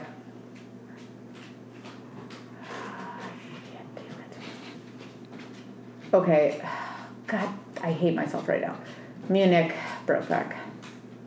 But I hate myself because the experience of watching Munich, I think, was in a lot of ways more enjoyable. But I have to say that Brokeback has stood the test of time with me in a way that maybe the story of Munich didn't. Meghann. Crash is really? number 5. Yeah. I did not. Hey, is this thing on? You guys can't see, but Craig just wrote an arrow for Crash going across all 3 of our colors, Well, knowing we that don't know what I'm going to say yet. So. None of us like Crash. Then Capote. Uh-huh. Then Brokeback Mountain. Okay. Then Good Night and Good Luck. Mm-hmm. And then Munich. Munich is my favorite movie of that year. I think it's the best made movie. I'm going to go in 5th place. Crash? Crash. 4th. Please get that. You're going to get that drop, right? That'll be at the beginning of the episode. Oh. It actually, so our little drop at the beginning of the episode ends with before it goes into the year, always ends with Jack Nicholson's 2005 thing. So this week it'll be that twice. It'll be like, and the Oscar goes to, and the Oscar goes to. Yay. And then it'll say Crash, and we'll all stab ourselves. 4th for me is also Capote. 3rd for me is Munich. Okay. 2nd is Good Night and Good Luck, and I'm going to go with Brokeback first. Okay. Cool. It's close. I mean, for me, Munich, it's a little overlong, and I don't like that sex part. Yeah. I like all of that sex part. Yeah, you like the sex. I was saying it's just like it was the most entertaining. Was there another movie you wanted to talk about, Nicole? No, I mean, we spent so much time. I think, when we initially were talking about this, it was fun going back and seeing all the movies. I looked at a list of everything. And Wedding Crashers came out this year. And movie. I was reminded all over again how much I resent the Academy for never giving comedies their due. Yeah. And sometimes giving comic actors Like one best supporting just like actor a drop in the actress. bucket, Yeah. like, I'm gonna give you a supporting actress. Here you go, director. Melissa McCarthy. Now we're good for 10 years. Yeah, now we're good for 10 years. Yeah. No, Yeah. this is like I a guess huge, this little thing that you do is this is like a huge bee in my bonnet, I guess. With the Academy, it always has been. As an actor, comedy is hard, and to give it Some people say it's harder. Yes. I don't say that because it Funny comes about so that. easily for me. Yeah. but Yeah. that's okay, fair. You have a face for comedy. For sure. For radio, for comedy, for things print. that are for print. Not print, No, like no. not like doing print ads. No, like for writing. For writing. For writing print. Yeah. For darkness. Yeah. People have also said that Yeah. too. People have said I'm like Anne Hathaway, but like a 7. Yeah. You know what I'm saying? People. People. Craig. Yeah, I like, but it was interesting, and also 40-Year-Old Virgin was came up as well. And those two movies they've been talked about and joked about and like unanimously loved and embraced for years and now. they both have heart too in a great way. Yeah, they were both. They were such great movies from a storytelling perspective, and I've watched both of them multiple times. Yeah, and that just. And then knowing that Crash won, and that those movies get overlooked year and year and year again, it just that bothers me so much. It's the epitome of what bothers me. It is interesting. I rewatched 40-Year-Old Virgin in the lead up to this, but thinking about with Wedding Crashers that. Because I've seen scenes from 40-Year-Old Virgin, but I hadn't seen the whole movie in a long time. Mm-hmm. And it is interesting, in a way, the comedy of it in the year of Brokeback, because both those movies definitely do play on some gay panic. You know how I do. comedy. Okay. And in Wedding Crashers, the whole thing with the brother. Yeah. And the oh my god, but also tummy sticks. And I feel like I can say this as part of the LGBT community. That's fucking hilarious. Yeah. Oh Well, and then the thing is, out of the thing and is it's sexual and violent. That is a very funny scene. but even even the Seth Rogen, Paul Rudd stuff, I can see why people get up in arms about it, but it's also I believe these two bros would talk like that. So I get I get being upset that it's being played for comedy, but at a point you also have to look at these are two characters that are portrayed as flawed characters. So it is this weird balance. Paul Rudd's a psycho person. I also think that Vince Vaughn in Wedding Crashers actually does not. He still has heart in handling the brother. Yeah. He's not being a dick to him. He's in a situation where he is not attracted to the person who's attracted to him. Yeah. But it doesn't feel overly homophobic in that way. Yeah. You know. Yeah. But and Rachel McAdams is darling. But she's the best. Just the best. I'm excited to see. Speaking of LGBT, I'm very excited for that movie. Disobedience. I know. We got some hot chicks doing it. I'm really gonna need to have a cold drink. Well, why don't we? Through. I'm actually going to talk about one of those other girls, but do you want to talk about your movie first? No, you go first because I'll talk about mine last. I'm gonna do a real quick news segment that we kind of been doing called "What Did Craig Watch?" Oh my god! Because if I watch so many movies, I should at least mention them. I watched The Squid and the Whale. Oh, are we sure Jesse Eisenberg is good outside of Social Network? No, I don't think so. Remember when he smears semen all over the place? All over the place. That kid is great. Yeah, he's great. Wait, I think that's Josh Pice's son. I'm almost positive. Oh, it might be. Yeah. Anyway, Jesse Eisenberg is not great. I think Batman versus Superman, or whatever the fuck. Superman. He's really not good in that. Yeah, he's not good. I didn't bother seeing. I rewatched Walk the Line. Great movie. Like it better than Ray. Baby. She's really good in it. She won Best Actress, which is ridiculous. Yeah, that seems like just for that role, but she's very good in it. It's definitely better than Ray. I think it's one of the only biopics that I actually enjoy. Yeah.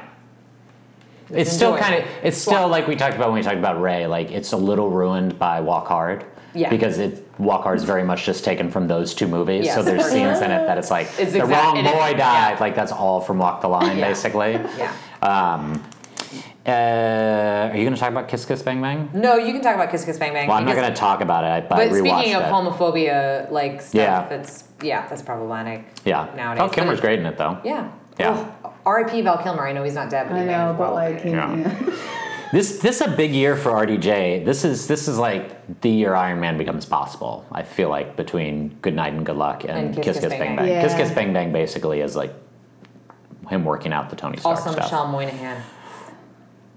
Speaking of hot. I watched A History of Violence. Great moments Was gonna of violence. rewatch. I don't think it's as great as Eastern Promises, but I do love that movie. The movie, it's just almost. rewatched that. The movie is So good. almost like.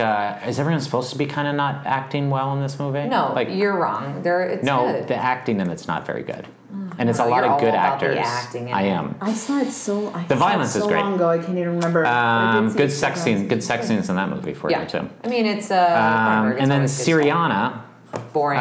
So fucking boring. That It's movie is actually boring. pretty good, but it's not great. So the movie I want to talk about, though, which I think is good, is The Constant Gardener, which, of course, Rachel Weisz Rachel Weisz. Yeah. won the Academy Award for, and she is our other Orthodox lesbian in Disobedience. John le Carre forever.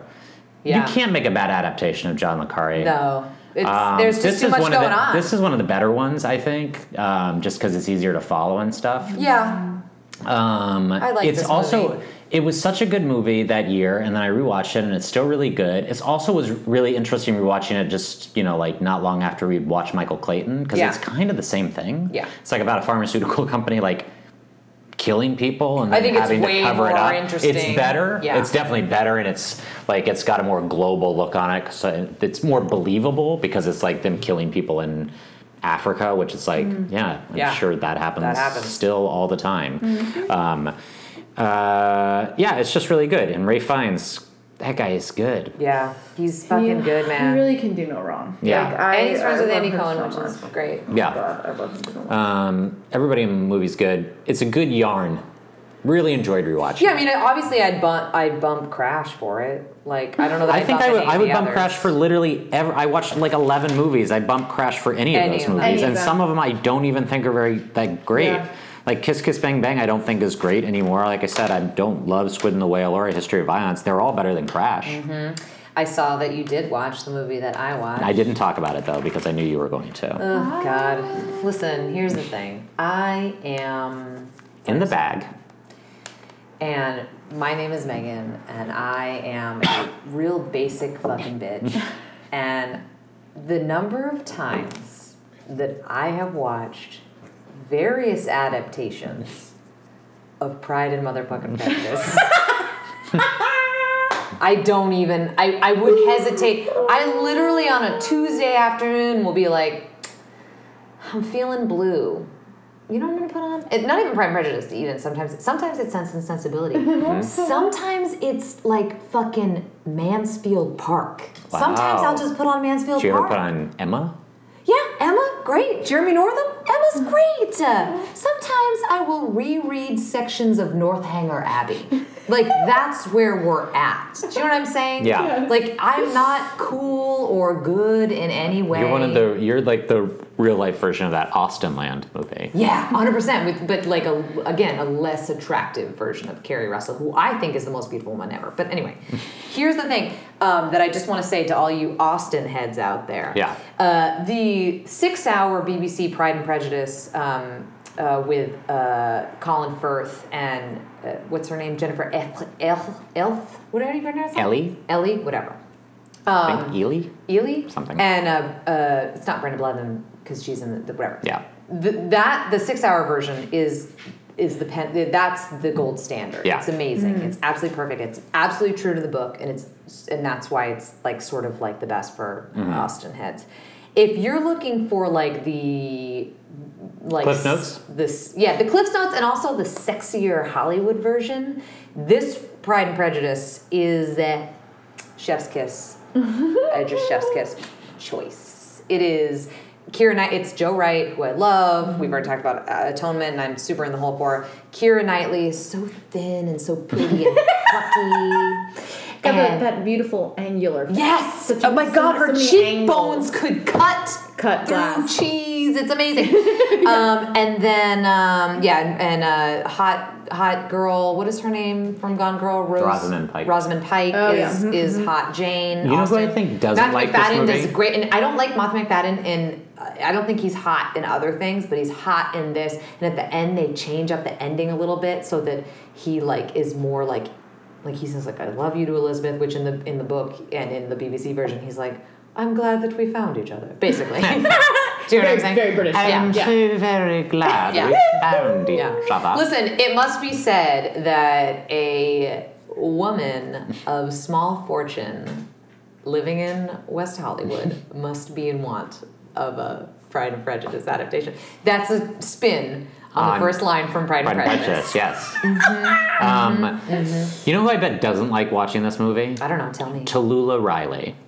Who is Tallulah Riley? Tallulah Riley plays Mary Bennett in this movie. Oh, yeah. Because her sisters are played by Yeah. Carey Mulligan, Jenna Malone, Oh, dear. Rosamund Pike, and dear. Keira Knightley. Oh dear. Yeah. So if I was Tallulah Riley, So tough. who apparently I looked up, she is a host on Westworld. So Really? Oh. good for Tallulah. She's like one of the main, she's like the main greeter, I guess. Oh, She off the turned out to train. be hot, by the way. Yeah, she's doing well for herself she's now. great. But She I bet, turned but out I bet hot. like the last 10 years have been rough. We've been tough, yeah, Yeah. 100%. Listen, I'm going to tell I you. bet for a while she was like, well, Jenna Malone's No. not doing it. What's going on with Hunger Games? That's Like- also okay because, like, let me Yeah. tell the girl. I don't know who plays. I don't know the actress in either the BBC or this version who plays Charlotte, Elizabeth's best friend Yeah. who gets married to Tom to Holland. Collins. Yeah. But there was always a big thing about her being like not good looking, basically, and like there's bits in the movie about Yeah. how it's like, oh, it's a shame that she's like plain and not good looking or whatever. And both of those actresses are like kind of weird looking. Yeah. And I don't recognize, like, I don't think either of them went on to anything. So that's Yeah, it's not really. I think the other one, I looked at both of them, and the other one I think she continually works in England. like on Oh, TV yeah, and stuff like that. So pray for the Charlottes of the world. Yeah. Which Well, I feel a real kinship with, Yeah. by the way. I think that part of that is that it was 2005. Like, I mean, now we have, especially because think about what's happened in TV since Yeah. 2005. I mean, it's exploded. Yeah. And I just feel like the diversity of looks Yeah. now that we Elizabeth have Moss going on, would play Charlotte. Yeah, Yeah. like we have like we just have I don't know, more interesting looking people Yeah. around Yeah. now that are having careers. Yeah. Whereas so if they had done this now, I think maybe they would immediately be going on to something else. Yeah. Yes. You know. Yeah.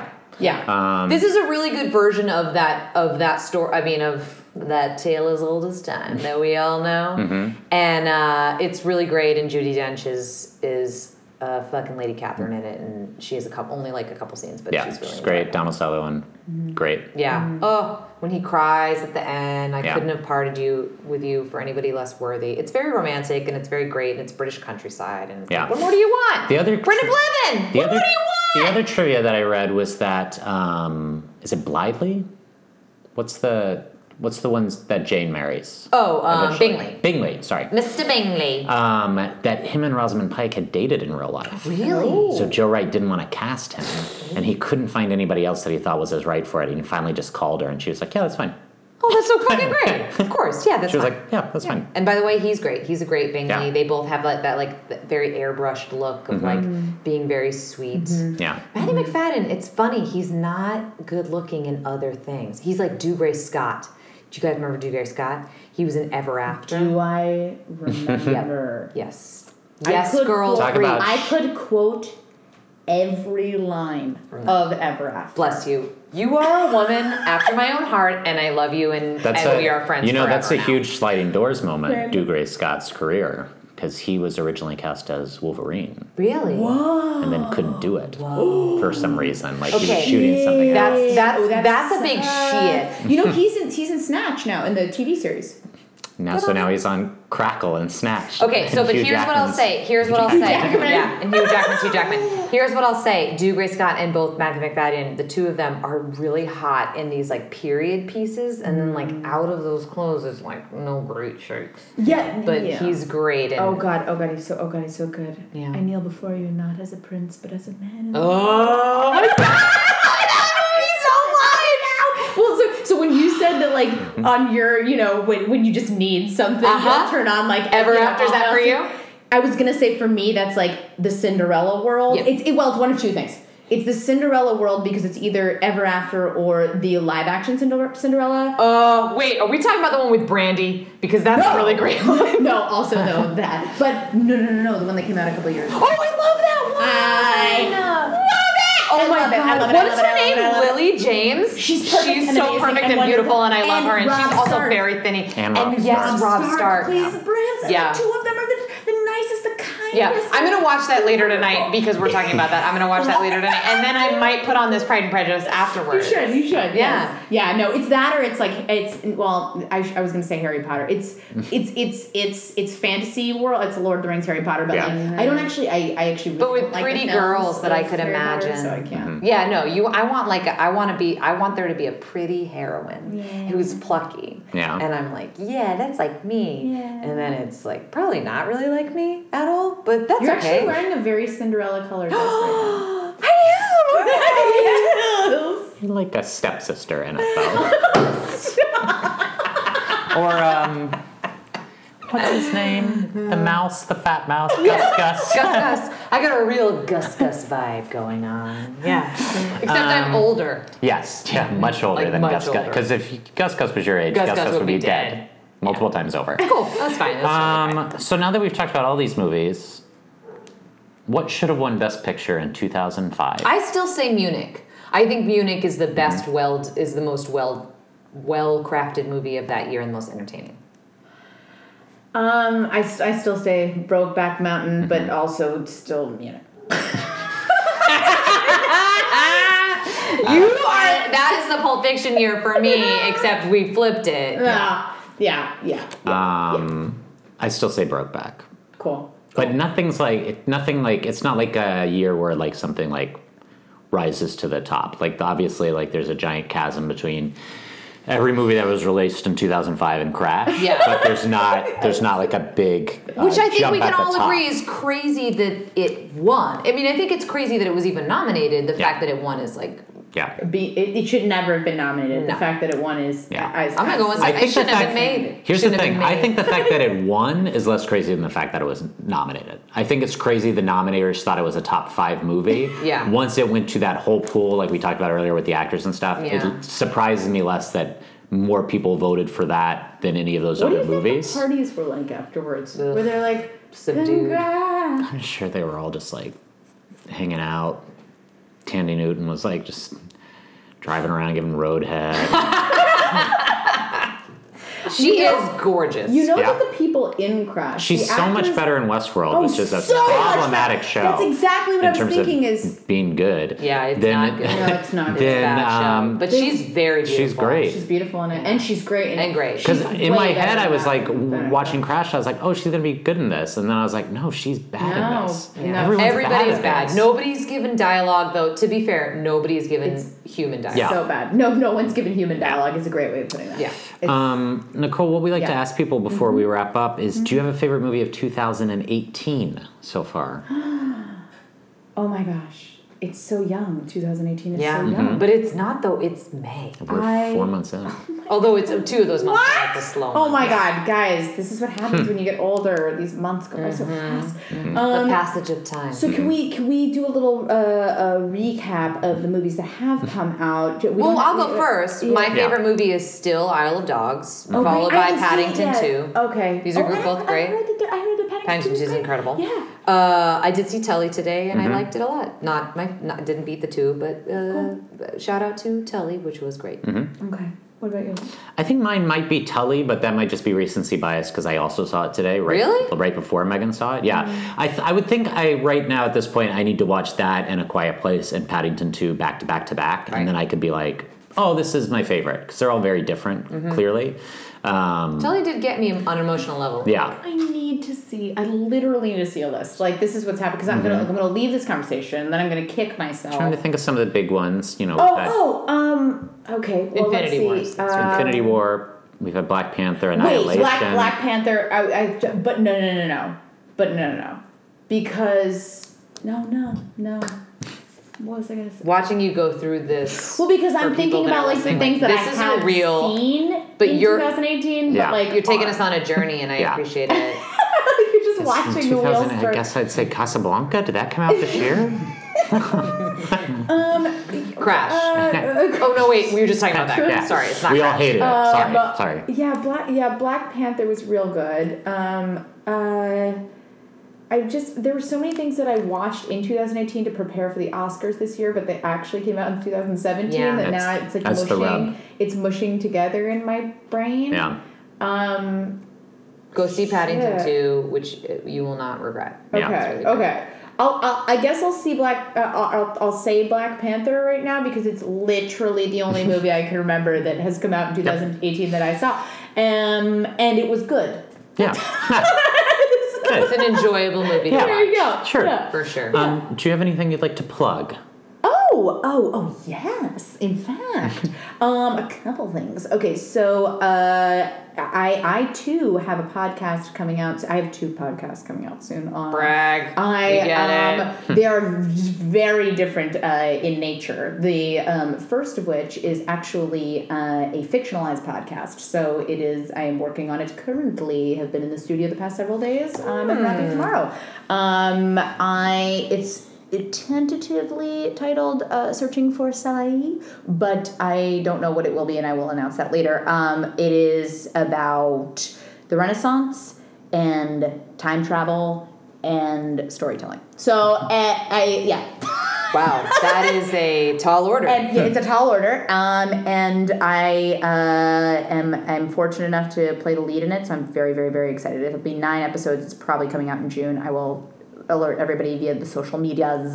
The other podcast is not a fictional podcast. I am a host of it, a co-host of it, and it is tentatively called Coming Out with Lauren and Nicole, and it is all stories of people coming out all across the spectrum and all different cultures, religions, backgrounds, genders, all the good ages, all the things, because who doesn't love to hear people's coming out stories? Cool as shit, so every time Lauren and I will tell our coming out stories, our hilarious coming out stories, on the first episode, and then we will always have a guest on, and then we will break off into a conversation about LGBT issues and whatever comes up via the story. So it'll be poignant and funny and all of those things. So those are the 2 things that I have coming out in the immediate future. I'm in a play in the Fringe Festival in June. If you live in Los Angeles, it's called Best Friend. Come see it. And then I'm doing another play in September called Time Stand Still at the Lounge Theater. So you can find out about all of these things at my social medias at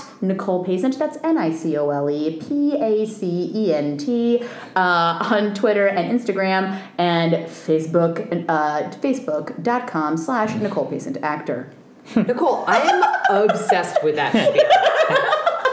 I want that spiel, and I don't care that it's not even about me at all. Like, I would like you to record it, and then I'll just carry it around and just like and just like play that back for people. You can find Meghann at LinkedIn. No, I am on MySpace though. I am on MySpace. Check her out. Please put her in your top 9. But just know that I'm much better looking in person than I am in these pictures because I don't photograph well. Yeah. Twitter at Too Many Meghans, and my Instagram is Murphy Meghann. You can follow me at Craig Jorzak on Instagram or Twitter. You can follow us at The Oscar Should on Twitter, or The Oscar Should Have Gone To on Instagram. You can rate and review us on iTunes. You can listen to us on Stitcher. I don't like Google the face that you're Play making when you're Store. making that. It's like you have a weird smile. Tell your friends. Guys, we want to get just famous enough to have like a Casper ad. Yeah. That's like all I want. That's like all. Like if they'd send us like a free bed, that'd be choice. God, I give it to you for all your dirty No, cats. they should send 2 of us. It's Oh one yeah, for each. there's 2 of us. Okay, Yeah. okay, sure. Otherwise, our next episode will be the year 2000 for our in the year 2000 for our preppers out there. Future. So that's Crouching Tiger, Hidden Dragon, Traffic, Aaron Brockovich. You have a good memory of all these. Oh, I always forget one. Gladiator. Gladiator 1. And Chocolat. Chocolat. Nice, strong year. Yeah. So we will see you next time. Thank you so much, Nicole, for joining us. Thank you, Thank you guys Nicole. for having me. This was so fun. You were great. Yeah. Bye. Bye. Bye.